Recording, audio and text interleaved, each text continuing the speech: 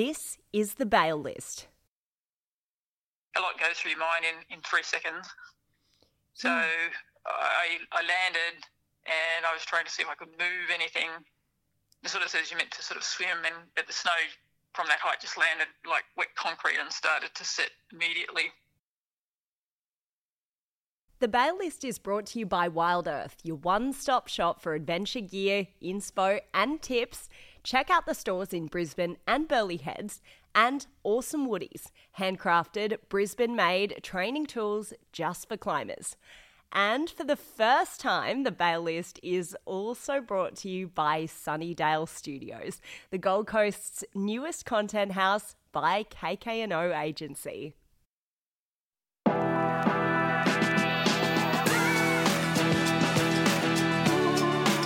This is the bail list. Hey, I'm Nicole Rolls.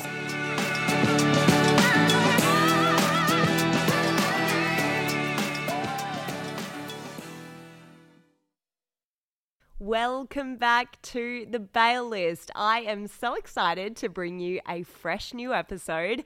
And if you're a return listener, you'll have already noticed that something is different. Yes, that's right. The sound quality is no longer shithouse. For the past year or so, I've been recording this podcast in my living room with a couple of pretty low budget mics, but you've got to walk before you can run. However, now I'm thrilled to be recording in a professional studio for the first time, and I want to say another big shout out to my friends at Sunnydale Studios for letting me make this the show's new home. I will no longer be assaulting your eardrums with bad quality audio, so let's get crack-a-lackin' with the episode. Vanessa Wills was an experienced mountaineer when she and her climbing partner set their sights on a route on Mount Christie, a 2,600 metre peak in New Zealand's Southern Alps. As they climbed, the weather began to turn, and the pair were forced to make a fraught descent from the summit. With poor visibility, they found themselves on dangerous terrain, and suddenly Vanessa felt the slope liquefy around her. They were caught in an avalanche. I have no background in avalanches or mountaineering myself, so I had to read up a little bit for this episode, and I thought it might be helpful to give you a bit of an avalanche 101 for those who are, like me, unfamiliar with alpine snow and ice conditions.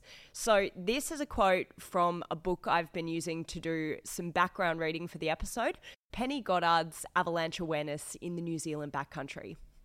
In order to trigger an avalanche, additional load on a snowpack weakness is required. Most avalanches that bury people are relatively small and are triggered by the victim or another person in their party.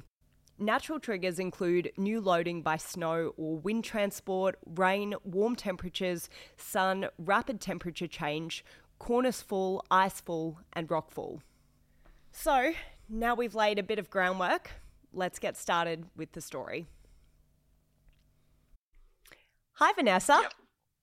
Hi, Nicole. How you doing? I'm great, thank you. How are you? I am really good. I said to you right before I pressed record that I've been so excited for so long to record this story with you because I find it both fascinating and terrifying at the same time. So, thanks. I guess I did. I did as well. Yeah, thanks for being here. I think what fascinates me about this story is just the fact that I have dabbled in a little bit of alpine rock climbing, but I am not in any way across ice climbing. And so for me, this is a really new kind of learning experience. So I'm going to ask you a lot of questions. But before we get started in telling the story, I just want to get you to sort of introduce yourself, maybe a little bit about your climbing history, how you started climbing, and a few milestones in your climbing career, a few sort of standout routes or standout moments that you think would be interesting for people to know. Okay, sure. I started climbing late 2000 when I was 34 years old, and the reason I got into it was a surfing trip had been cancelled where I was meant to go to Mexico, so I was looking around for something else to do and saw a mountaineering course in near the Seattle area of the USA, and sort of went on a mountaineering course, saw my first glacier, and I guess got hooked. And when I came back, did a mountaineering course down at Blue Lake, and obviously there's no glaciers in Australia. So I thought I should go and do one in New Zealand and try and get more knowledge.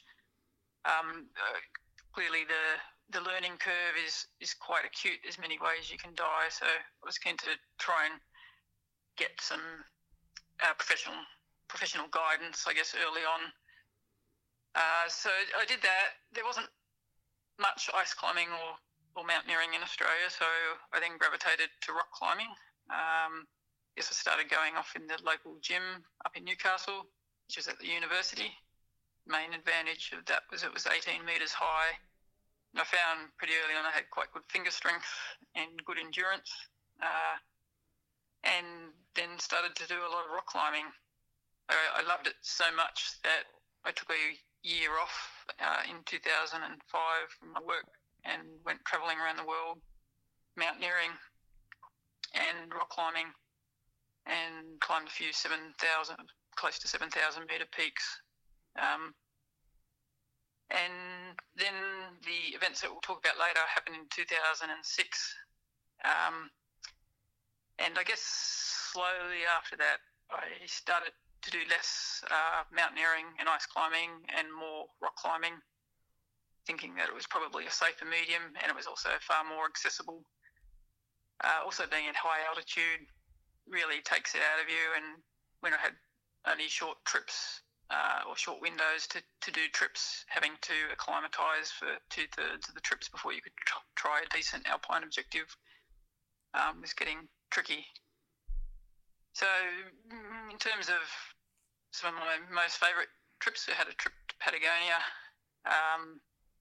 about 10 years ago, and that was the first trip I did with my current partner, Dave, and we didn't do any major objectives, but we had a wonderful time climbing on the granite in Patagonia in the Torre Valley, which is one of the most remarkable places you can camp in the world, I think, ringed by amazing granite spires.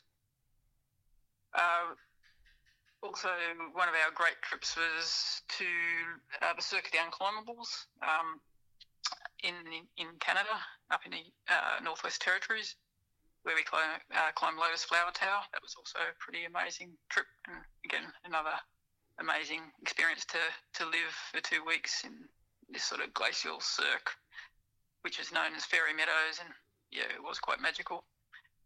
And then probably my other great trip that I've done was Ball's Pyramid. We were lucky to be on the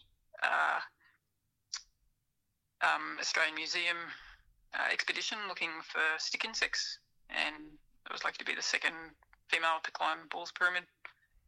As part of that process, we set up fixed lines and go out every night trying to survey for stick insects and other insects, and do sort of botany surveys and that type of thing. So they're the standout ones, but I mean, I've done heaps of other mountains, and just including Amer de Blam and Aconcagua, probably the two highest I've been up. But I used to go to New Zealand every year for mountaineering trips on more technical peaks. And the best one I did, which was that right at the start, is but this trip that we'll be talking about was on the east face of Douglas, which is a lovely steep ice climb essentially, and that went super well. And perhaps it went so well that, and we became so confident that it led to our downfall a few days later when we had the problem. All right, so let's get stuck into that misadventure of yours. So the first thing I want to talk about is just sort of the geography of the area. So the location that you're in, you flew into an area where there's a hut called Pioneer Hut, and that's near Mount Douglas, is that right? Yeah, so it's just west of the main divide, so near Mount Douglas and under Tasman and Lindenfeld. I mean, it's not that far from Mount Cook, but you can't see it from where you are because you're below the main divide. And we were staying in the hut, and it looks sort of northwest and west down across the Fox Glacier. and across to another mountain called Mount Christie. So the main purpose of the trip was to climb Mount Douglas, which we actually did, I think, on our second day there. And we had really good conditions and it went really well. We're back at a decent hour. And then we climbed two other ice routes over the following few days when the weather permitted. And we had been looking at the balcony, thought it would be nice. We didn't know about any of the routes on Christie, but we could see some fairly striking looking ice lines that looked like they would be interesting climbs. In terms of the terrain, like I said, I'm not particularly familiar with mountaineering, certainly not New Zealand. But one thing I do know, which probably most climbers know, is that Mount Cook itself, which you're saying you're sort of in the vicinity of, is a pretty foreboding mountain. So in terms of conditions, is it similar to that? Are the conditions pretty kind of unpredictable, can be quite dangerous? Mainly there's two things in New Zealand. I guess one with climate change is it's harder to access the climbs. We got around it by getting a helicopter in, I guess high up on the glacier, so we didn't have to walk in. But certainly the ways into the mountains used to be easier, but now the glaciers have shrunk, so there's a lot of unstable lateral moraine with rockfall zones. And also, perhaps not in 2006, but certainly on later trips, became more and more conscious of it being warmer and having fairly significant rockfalls come down in that environment. This trip was in November, so it was what was used to be considered early, and we actually got fairly wintry weather, which I guess we had been more used to summer mountaineering, so perhaps again we were a little bit underprepared with our equipment when we got stuck on a day that started to snow and get very cold and windy. Sure. So tell me about the route that you ended up deciding to do. It was on the south face of Mount Christie? Yeah, so where you look out across the Fox Glacier, you can see Mount Christie, and there's several ice runnels that go up its fairly steep south face. It's meant to be a fairly easy day, so compared to Aoraki, Mount Cook, the lines are much shorter. But yeah, so we kind of were hoping we'd get up and usually start out at 2 or 3 a.m, so you get a good freeze and be back at the hut by lunchtime was kind of our plan. I'm just going to stop you right there and ask you a quick question, because this is, again, kind of a mountaineering thing that people might not be familiar with. You know, the old expression of the alpine start. There's a reason why you start that early, right, when you're mountaineering, when you're dealing with snow and ice. Just talk me through sort of why that is necessary, why it's necessary to get up that early when you're going out for a climb like this. For a few reasons. One is that if you have snow and ice, then the more frozen it is, often the better. So there's less risk of rockfall, there's less risk of ice fall. The cramponing conditions and your ability to move quickly across a glacier, for instance, the snow bridges are going to be more stable, and you should be able to travel faster because you're not punching through the crust because it's all frozen. And later in the day, if it's warm and the freezing level rises, then you start to have all those risks face you. So you usually want to get onto a mountain, maybe get to the start or the cruxy section as the light comes in, although with modern head torches even that's not particularly essential as long as you know where you're going, and then get off and actually out of harm's way before things start falling down on you. Sure. So you got up at 2 a.m. and how do you prepare to go out and climb a route like the route you climbed on Mount Christie? We usually have prepared the night before is ideal, so you've actually kind of got everything lined up, and you force down some porridge, which I've never quite got the hang of at 2 a.m. in the morning, and have a cup of tea or something, and then you just usually you sort of dress warmly and you head out the door. Like you usually, if you can, check the weather forecast. in New Zealand there's a schedule at 6 p.m, so we didn't have the chance of getting an updated weather forecast at 2 a.m. But again, that would be possible with satellite phones, and it's usually a good idea if you have the opportunity. Yeah, but you'd had a pretty good weather window before that, so you kind of figured that your chances of getting up in good weather were pretty high, right? Yeah, it sounded like the sky was clear when we looked out. It had snowed the day before, but we could still see our footprints across the glacier from where we'd been, where we'd actually gone out and turned around deciding it was too warm. And then it had snowed for a day, but we could still see where we'd been, and then we decided to head out that morning. It was a clear sky. The forecast was for strengthening winds, and we didn't interpret it as being as much precipitation or snow. So possibly something changed, but we may have had some confirmation bias going on in that we heard the good parts and didn't pay much attention to the parts we didn't want to hear. Right. Yes, I'm familiar with that. My partner Andrew always says he doesn't believe in rain until it's actually raining, which has got us into some situations, but that is another story for another time. So tell me about what happened when you got to the base of the route. What was it like? What were the conditions like on the route? So when we got to the base, it still looked pretty clear. It had been cold. We got over there pretty quickly. And we started up. So my climbing partner, he led the first pitch, and I followed. And by the time I got to the belay, even though it had been warm after the glacier travel, I think handling, even though I had on proper mountaineering mittens, gloves, my hands were really cold. But I swapped over to mittens, and they re-warmed. We actually discussed whether we should go down because it was a bit colder than we experienced on our 3 previous climbs. But it kind of re-warmed and we felt all right. And then the next 2 pitches went smoothly enough. But by the time we got to the top of the 3rd pitch, we were starting to get spin drift coming down, suggesting the wind had really picked up.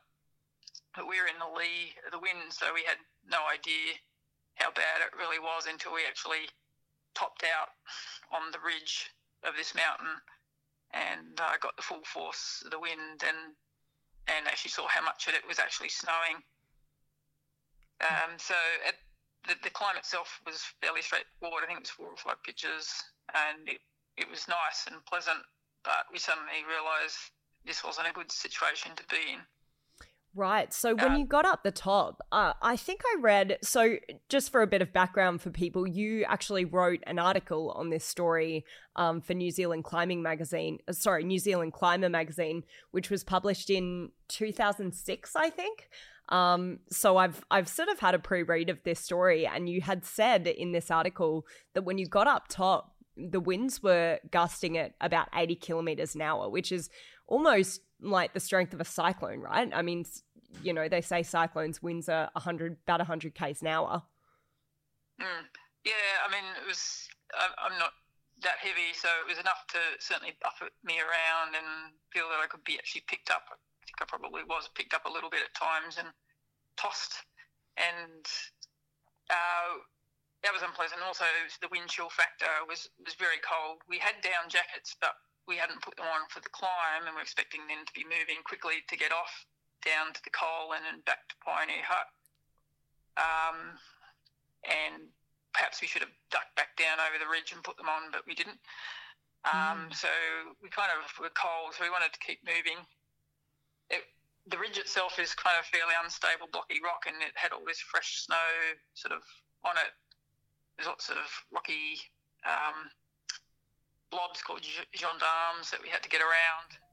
We thought we'd start to pitch it because the conditions were bad, and then quickly realised we were going to be way too slow and decided to solo it, which has its own risk, but in the context of the conditions that we found ourselves in, we decided that was the safest way to go, so we soloed down to the coal. By this stage, it was a complete whiteout pretty much. We didn't have any great visibility across to the hut at all. We couldn't see it. And when we walked over there, in the morning, and also on our previous trip across, there's a large serac, or an ice cliff, which was about over 15 metres high, probably closer to 20. So we were very keen to descend quickly enough to get below that. Again, without visibility, that was one mistake. We roped ourselves up for glacier travel, so that so you have coils of rope around your body, there's a distance of rope between you, so if someone falls into the crevasse, the other person can pin them down and then get out. So we were roped up and walking down across the coal, and there must have been a little bit of a clearance, but we suddenly realised we'd actually walked above this ice cliff. The conditions basically whited out. So to clarify, you'd kind of taken a wrong turning, and instead of coming out below the cliff, you were actually above where you were supposed to be, right? Yeah, so we were on a general descent, so had got to the coal and we started to head downhill, but we obviously didn't do so steeply enough. We were going at more of an angle, so we actually went out above this ice cliff instead of below it. Right. So you were above the serac, is that right? Yeah, so we're above the serac. Yeah. And just a note on seracs, because I was trying to get a bit of an understanding of this from my partner, who has done a fair bit of alpine climbing and mountaineering in his life. And he was sort of trying to explain the concept of a serac to me. And I kept getting stuck on this one thing, because I kept saying to him, but what's it attached to? And he would say, nothing. It's not attached to anything. It's just a big sheet of ice that's somehow hanging off the side of a mountain, and it's just kind of suspended there, right? So the thing about seracs, and you can probably explain this a lot better than I can, Vanessa, is that they really can just go at any time, right? They can just fall. Seracs can collapse. I guess I look at it like you've got a big sheet of ice, and where the mountain is steeper, depending on what it's on the bedrock that it's going over, it can be like a loaf of bread, and that can sort of concertina out or in. So in this case, it sort of goes out, and you have space between the pieces of bread. So you've actually got a sheet which, like if you split your loaf of bread, there's like suddenly a gap. So if that happens, not too steeply, then you get crevasses. But if it happens over a fairly steep bit, then you're going to end up with, a big ice sheet or ice cliff, and the glacier has sort of dropped away a little bit below it because the underlying bedrock is quite cliffy. Yeah. Sure. And that's what you were at the top of, and that's when the snow began to move? So an avalanche occurred, so the snow slope started to give way, so it wasn't a serac collapse, it was us being in a terrain trap. So we were above a cliff when the slope started to avalanche. So we turned around, I was a little bit higher, and I wouldn't have gone more than about 5 steps or so when I suddenly realised that things were moving around me and that it was an avalanche. I don't think I heard a whoomp or anything like that. It was just this sudden sort of silent, slithery feeling, and the snow piled up. And I stuck my ice pick in and just sort of hung on, and sort of got to about chest height. And who was lower than me and closer to the cliff edge sort of got swept over first as I sort of stuck my ice pick in, which is your ice tool. You sort of stick the end into the snow, and actually hung there, which kind of let my climbing partner get dragged, and I almost belayed him. And that meant that he actually then dropped over, and when his weight came onto me, I suddenly got pinged, like with quite a lot of force up in the air, and I had acceleration, whereas he sort of got lowered a bit, and then a much softer landing. All the snow from the avalanche, because he was kept very close to the cliff edge, went over his head, so he didn't get buried at all, whereas I kind of went ping out in the air and somersaulted or something, I have no idea, and with the snow, and it all sort of then went landing on top of me as I landed on the ground. And below the cliff. You fell a long way. You said you fell about 20 meters. Is that right? Yeah, we think it was definitely over 15 metres. It felt like 20 metres because I was, a few metres up from the edge when it happened as well. And I certainly had a few seconds to contemplate the fact that I might be dying and think of things that I could do to try and stop. I was thinking avalanches, you're meant to keep a swimming motion. That really wasn't practical while you're flying through the air. I was just trying to think of which way my body might be and I guess brace for impact. I think I let go of my ice tool and I just remember having a sense of regret, I guess, because we really did think that we were probably going to land in a crevasse and get buried, and a lot goes through your mind in 3 seconds. So I landed and I was trying to see if I could move anything. It sort of says you're meant to sort of swim, and but the snow from that height just landed like wet concrete and started to set immediately. So you were buried essentially in the snow. Mostly buried. Yeah, it turned out I was sort of trying to figure out if I was actually alive, which was a good thing, but if I face down or upside down or what way and then I think I could actually feel the tug of the rope on me was the first thing, and then I think I figured out that my left arm was actually free.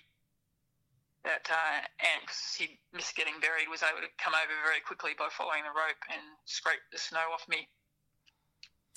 That must have been so scary. So you're almost completely submerged in snow.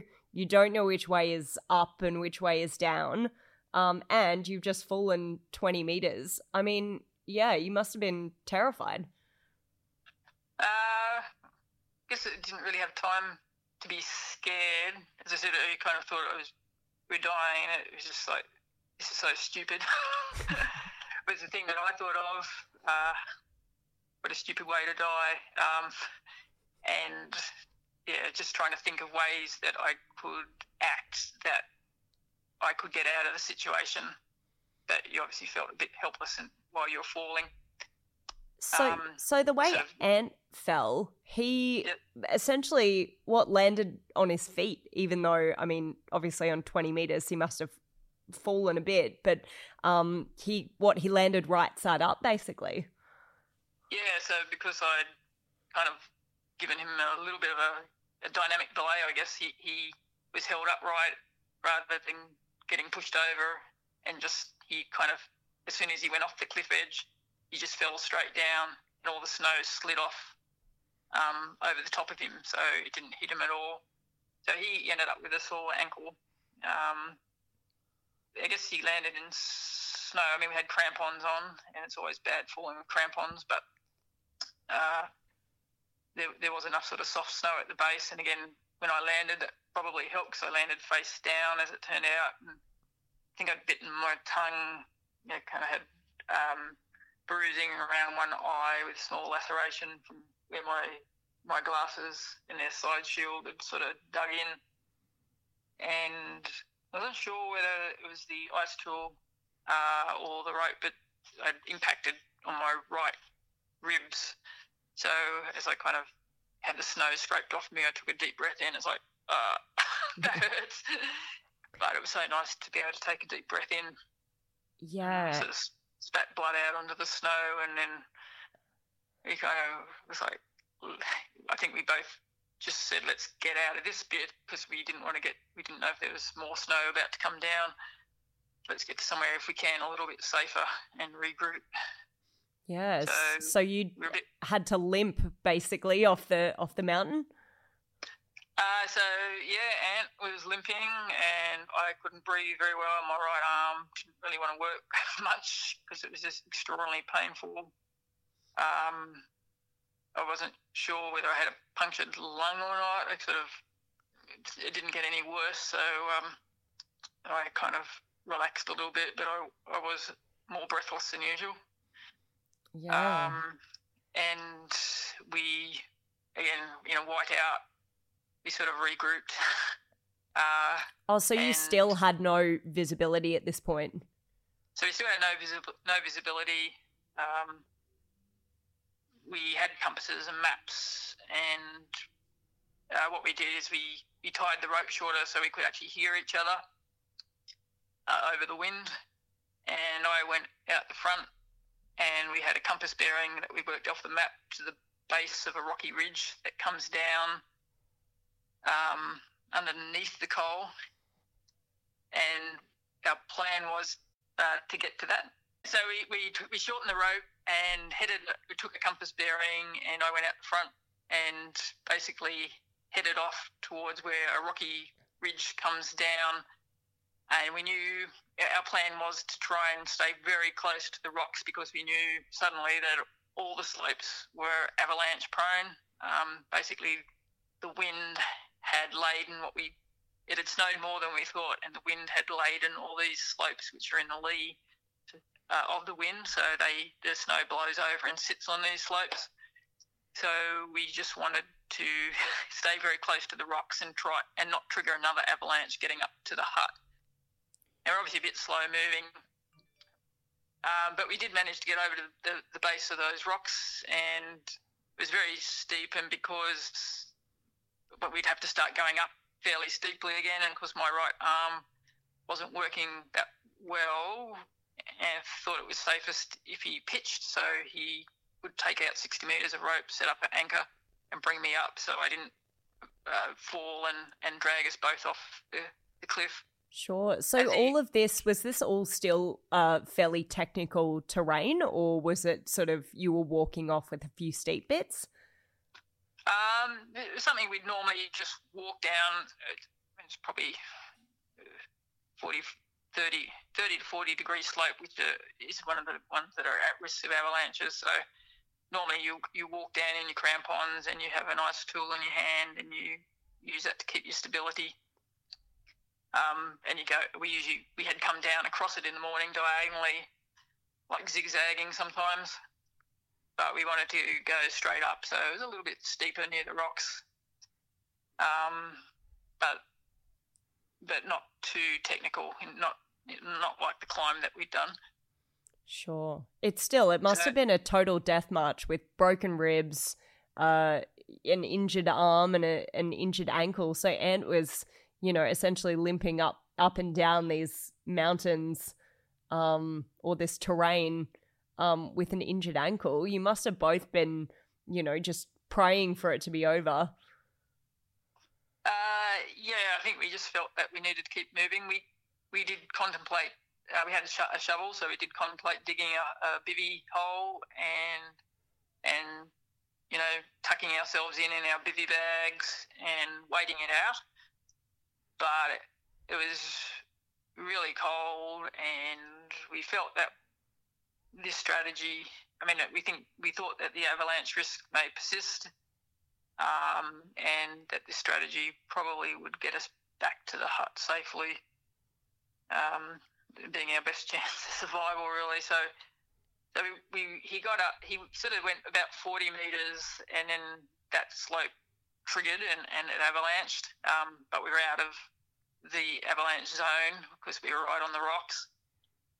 And then I think some of the snow had gone over the rope, so he thought he was belaying me up. But eventually I just started climbing, and there was a bit of slack out, and reached him, and we did that once more and got up onto the plateau, which is slightly above the level of the hut. And the snow at that stage was about thigh deep, so it was a bit of a slow slog back to the hut. But once we were on the plateau, we felt that we were going to get there safe, and we kind of got to the hut and staggered through the door at 6 p.m, looking fairly wild-eyed, I think. Oh my God. Yeah, we was very happy to get into the warmth. Yeah, what a long horror of a day. Was there anyone else staying in the hut with you, or were you the only ones in there at that point? Some skiers and climbers had arrived, I think a couple of days earlier, who we actually knew, so they were there. I think I'm trying to remember whether they actually made it for the schedule where you're meant to report that you're safe or not. So I think they were very happy to see us too, because we'd obviously been out a lot longer, and we'd planned, and it was very nice to have someone, make you a hot drink and get into a hut that's sort of slightly warm and out of the wind. Oh, yeah. And I guess be able to recount the episode too. Yeah. They must have been freaking out, actually, because you said you were meant to come back around lunchtime, right? And you got back at 6 p.m. It would have been dark. Yeah, it was November, so probably it was dark just because of the cloud cover, but it wasn't a complete darkness at that time of year. Yeah, we'd obviously been, I think it was probably more the weather had made them concerned, and I don't know if they could hear the snow, the avalanches happening. But yeah, they were probably more concerned that something had happened to us and wondering what they should be doing in terms of going and looking for us or whatever. I'm very glad they didn't come out and try looking for us, or they may have ended up in problems themselves. Yeah. So from there, you're kind of in this hut, you're quite remote, and you chop it in. So did you then have to wait for your chopper to return at the scheduled time? Were you just basically stuck there until the chopper returned? Usually with the choppers, you just speak to them on the radio and arrange a pickup.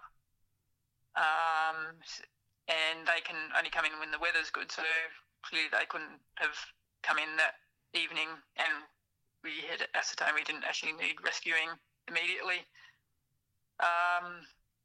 And we'd done like 4 good climbs, and we were coming near the end of the supplies we'd taken in, so we were planning to get a chopper out anyhow. So in the next clearing, which fortunately I guess turned out to be the next day, it sort of cleared up enough that a chopper could come in and pick us up with all our stuff as planned, and the other guys sort of helped carry it out. And we flew down to Fox Township, which is quite surreal. So one minute you're in alpine territory and the next you're at sea level. Yeah. And my breathing certainly felt a little bit better as we descended. Yeah, I bet. Just going back to Mount Christie itself, I realised that we didn't entirely touch on the nature of that route specifically. So it's a technical ice climb? Is that basically what it is, or mixed climbing? It was basically ice. There was a little bit of mixed section, but I think we thought it was water ice 3, which is one of the New Zealand grading systems, which is reasonably straightforward in terms of the actual climb. I think the east face of Douglas, which we've done, is considered WI5 by comparison, much longer and steeper climb. So, yeah, it was meant to be more a little fun jaunt. And instead it was a total... Well, I was going to say a shit show, but I don't think that quite covers it. It's a horror show, maybe is more accurate. One of the things that I found really interesting that you have written in this article, and you sort of said to me when we first spoke on the phone about this, is that you kind of considered it to be that people might write this off as being like a bit of a dumb Aussie maneuver. But it kind of sounds to me like a bit of bad luck as well. What are the things you think kind of culminated in this happening? Were there a few decisions that you think you would have made differently if you had your time again?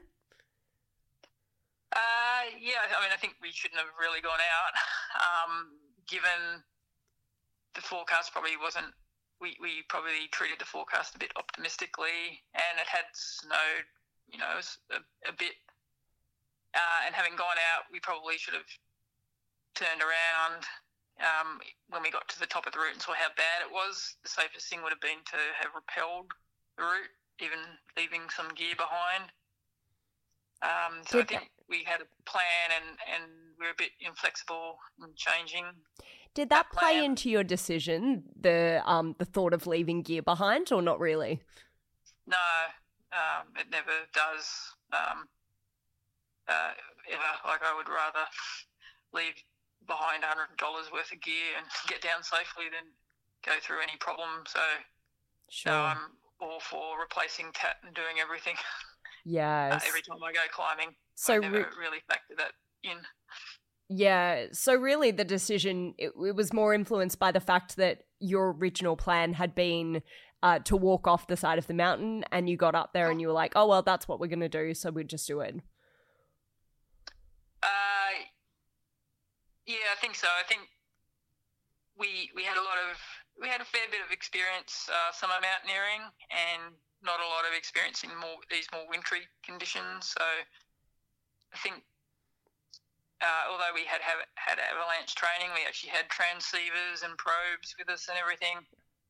I think we were probably a bit green around those issues. I think, felt very confident in snow and ice. And as I said, it's been a whole year climbing peaks on 5 continents, I think. But I hadn't ever got into a situation like that before.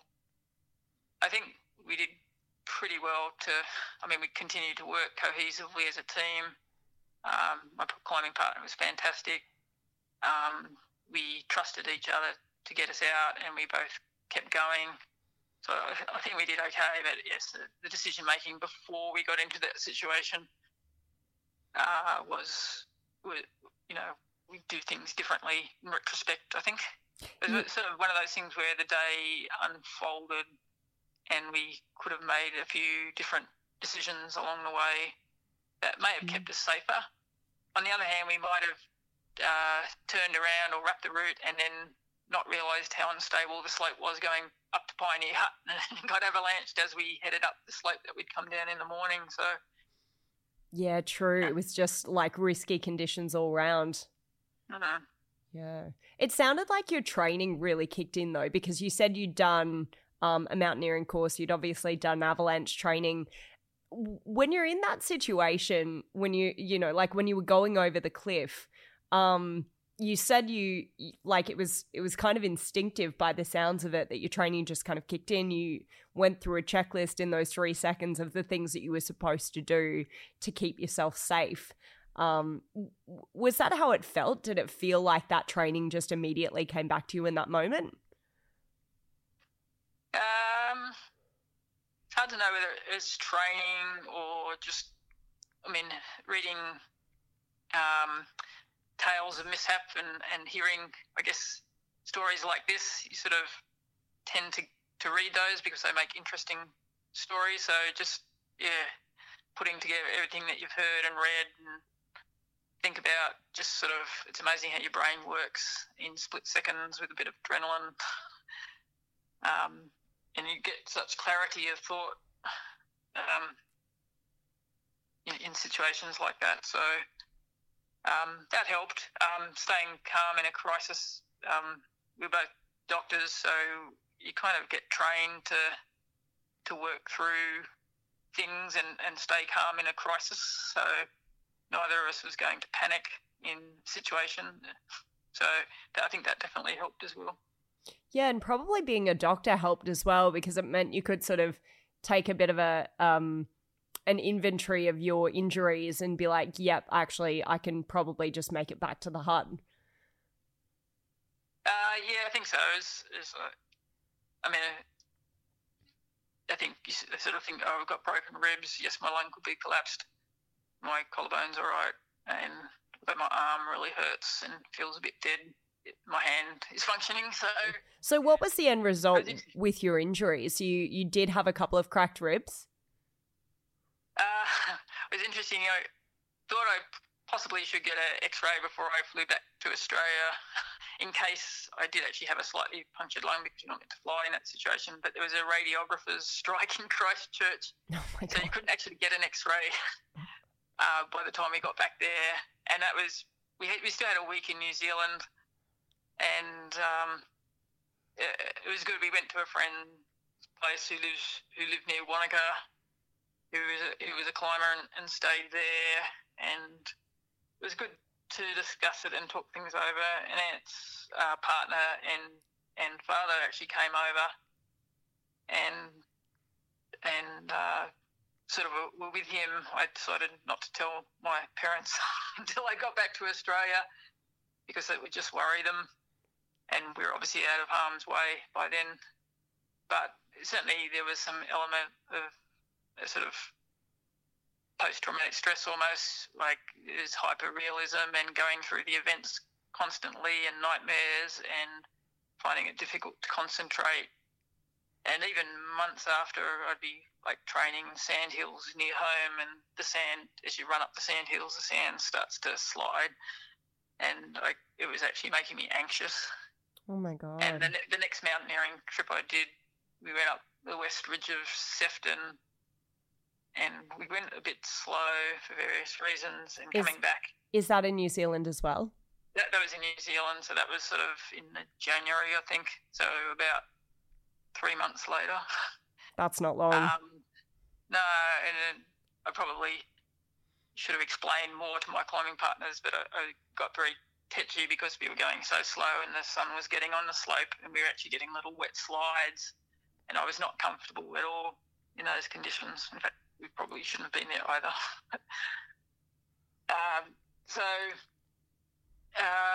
It sort of played on my mind, and as I said, since then I've probably gravitated more to alpine rock and rock climbing, and the mountaineering sort of slowly dwindled a bit. I still love getting out there. So was do you think that was sort of, that moment was the catalyst for you moving away from mountaineering? Or were there, I mean, I'm sure there were other factors as well, but was that kind of the main thing that steered you away from mountaineering? I mean, I kept going to New Zealand and, did a few other significant climbs and so on. But I just found as things got warmer, the sort of significant rock falls, and it was just a matter of, you could be in the wrong place at the wrong time. And the objective risks, I think I sort of decided that it was getting too high. Experienced people with more experience than me were dying. I get a huge amount of pleasure from rock climbing, and it did seem, as I said, as I was falling, it seemed like what a stupid way to die. So I feel like we could do a whole other podcast episode on this, but it's so interesting that you brought that up, that as conditions warm, and they'll continue to do so, that's kind of making those conditions more dangerous. And I guess that's another reason, it sounds like, why you've steered away from this, because you're seeing a significant or some sort of increased risk. Do you think, are there new things that people need to do, or different things that people need to do to mitigate risk in alpine environments now because of climate change? I think people have changed the season that they're climbing, so the season seems to have become much earlier. My understanding is, if you read Frida de Faar's Ascent of Mount Cook, over 100 years ago, it sounded like they just walked up the valley, and now the glacier is 50 metres or 100 metres below where they walked. It's dropped that much. We tried to reenact Frida de Faar's Ascent of Mount Cook up Earl's Ridge. I think it was in 2010, and it was just rock and really unstable conditions, and we decided it wasn't safe. So things have definitely changed a lot in 100 years. So the season's getting earlier. People often will climb more at night and actually try and get off by daytime when the freezing level is high. And I guess people are using helicopters more in New Zealand now because the approaches can be quite risky. And then that seems quite ironic, I guess, that people are using fossil fuels to get to climb, and it's fossil fuels that have been driving climate change to a large extent. So yeah, That's so heavy. Like I said, I feel like I could do an entire podcast episode talking about that alone. One other thing I wanted to mention. So, like I said, my partner, Andrew, he's pretty into alpine climbing and mountaineering. And when I told him about this podcast, he gave me some recommended reading, which is a book by Penny Goddard, who wrote Avalanche Awareness in the New Zealand Backcountry, which I have to admit I have not read cover to cover, but it seems like a pretty good kind of roundup of things that you need to know in terms of avalanche advisories, what conditions you should go out in, the different class terrains that you need to be aware of when you're climbing in those areas. But I want to know from you, I mean, this to me seems like a pretty good starting point for anybody wanting to get into mountaineering. But I want to know from you what you would recommend for people who want to try doing some mountaineering, whether it's specifically in New Zealand or in other areas. Obviously, like you said at the start of the show, we don't really have that many options here in Australia for training grounds for that sort of thing. So what can people do? What can Aussies do who have no experience other than, fair weather rock climbing? Yeah, I mean, I think fair weather rock climbing, at least you can still tie knots and you know about rope craft, so that's a good start. And trad climbing in particular is helpful. Some of the skills translate. Getting into snow crafts, so knowing how to snow camp and ski a bit is very helpful. Just know how to look after yourself, how to use a stove when you're on the snow, how to camp in the snow is a good thing to do. And you can do all that in Australia. But the courses in New Zealand, you can either do them through the New Zealand Alpine Club after joining, or all the commercial companies are really good and go and do a course. And the courses in New Zealand were really good in that they actually were trying to teach you and talk through some of the decision-making processes to equip you to be able to go out and do your own trips, obviously starting off gently and working your way up. Whereas a lot of the European guided teaching or trips often are just, they teach you how to work with a guide, but they don't really want you to go and do things independently. So if you're into being independent in the mountains, and I'd highly recommend doing a New Zealand course. Sure. I think is one good way of doing it. And how much sort of preparation and kind of technical training do people need before it's safe for them to go out and do their own thing in the mountains? I think it depends on what objectives you choose and what other background you have. Like if you come from, being quite comfortable in the Australian snowy region, at least you have some idea of how to look after yourself properly in the snow, and have hopefully some idea of the right equipment to have. I think experience, you don't want to make mistakes necessarily. But I mean, the first trip we ever did independently, we made the mistake of carrying way too much gear. Mistakes like that are fine. Whereas usually being a bit faster and a bit lighter is to your advantage. Yeah, we've been hearing that a lot on the podcast. I feel like a lot of people have been saying that. And that really is just experience too, isn't it? Like the more hours you do, the more you learn what you need and what you don't need to carry with you. Yeah. I mean, there's estimations that you should have 10,000 hours of things to actually become professional in it, and have experienced most things, whatever you're trying, whether it's some sport or a profession or a job. But I mean, I think if you can associate yourself with people, if you're keen and people who have experience, and get some type of mentorship, then that's really helpful as well. Yeah, and as with all climbing, I guess like a really good, reliable partner, like you and Ant obviously both had a lot of experience under your belt. You both knew exactly what to do. You were both calm in that situation. So I'm sure that really pays off as well, having a partner with you in the mountains that you really know you can trust and who's knowledgeable.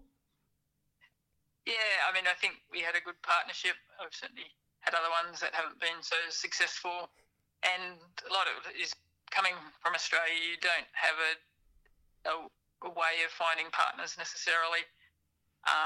So it's good if you have a friend who's really interested in climbing, and you both go and do the course together, and you can learn together. At least you can get a partnership going. Because I certainly had some very interesting internet dates in a mountaineering sense over the years, especially in the year that I went travelling around the world by myself. That's the worst kind of blind date, because you might actually die. It could be. I mean, you do try and find out about people's experience and aptitude. It's hard to find someone of, you want someone of similar fitness, I guess. You don't want to be held back by someone being super slow, but if you sort of are more into, slow and steady, you don't want to have someone who's super fast and racing ahead of you and then them getting frustrated as well. So, yeah, having someone of similar, who has similar objectives in mind, I think, and thinks similarly in terms of safety is also important. So some people are quite happy to accept more risk than others, and that I've observed often leads to clashes in partnerships as well over the years. How's this whole experience kind of changed or shaped your relationship with risk?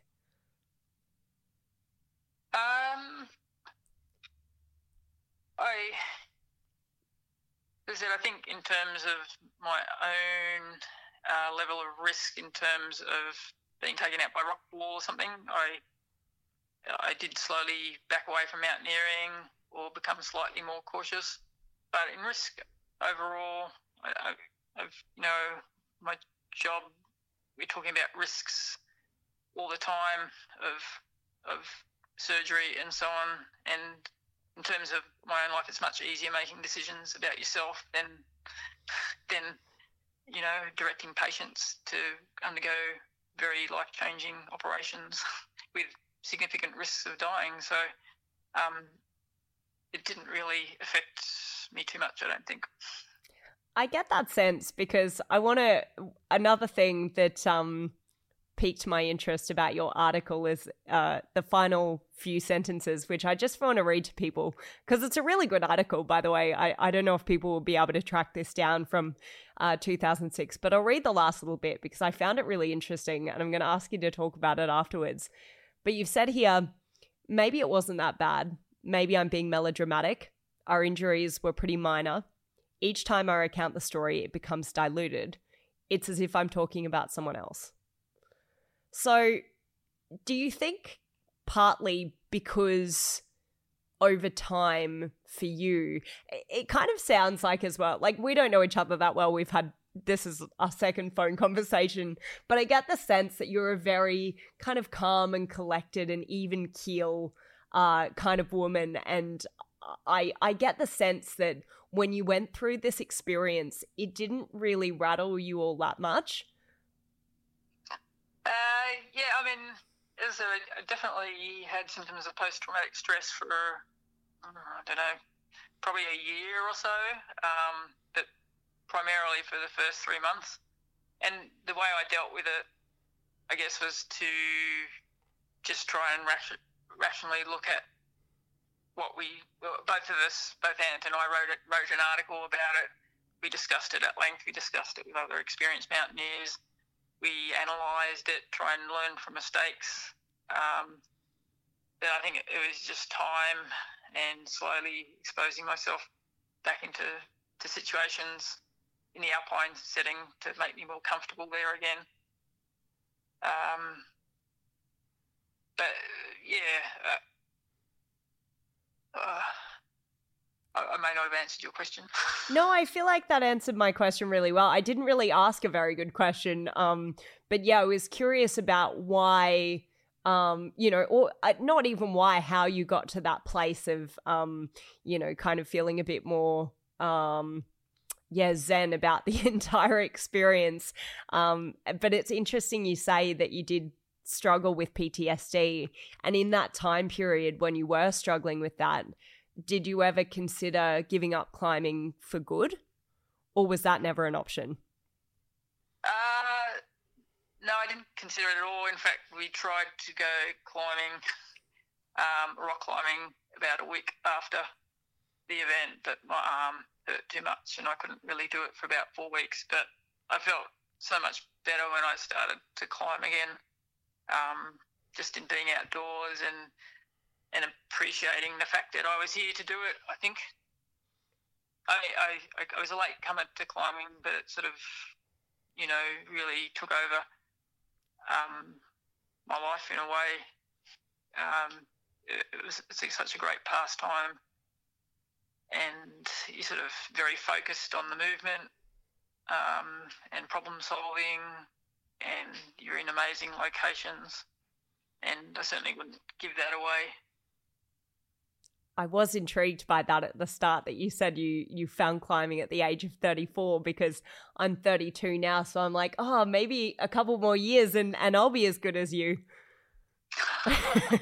I don't have the naturally strong fingers though, so maybe not. Vanessa, I want to know. Oh, sorry, go ahead. I think keep working on it. Yeah, maybe I need to do more hangboarding. I don't know. Maybe I'm projecting too much onto the listeners. But that's a pretty gnarly story. So for people listening who are like, why on earth would I go and do this now, having heard this story, where like, yeah, a couple of mistakes were made, but, there was a fair bit of bad luck involved too, and just the general risk of being in this environment. Why do people go and do this style of climbing? Because it is pretty risky. Yeah,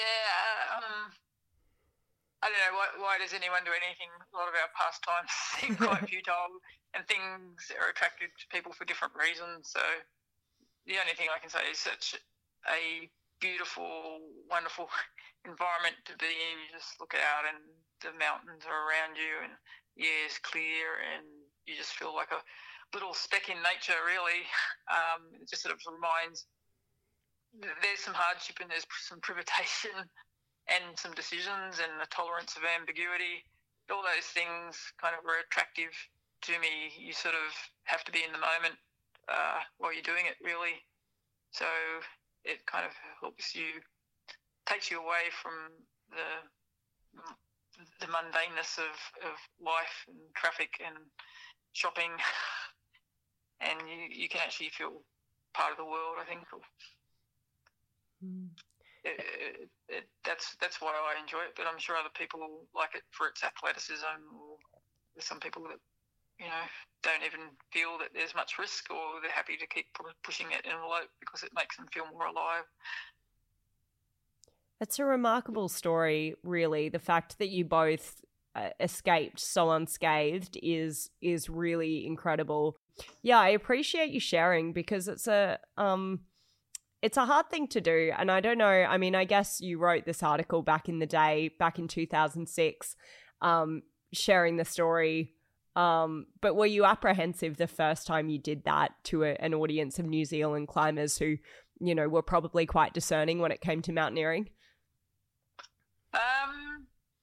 Yeah, I think we actually got generally nice feedback from other climbers. I mean, I think a lot of climbers, if you climb enough, you are going to get into situations where things aren't quite under your control. And as I said, we did manage to forge a way out of that situation, despite having made some decisions that we could have done better with our decision making. But we generally got good feedback about the fact that we shared it as a cautionary tale.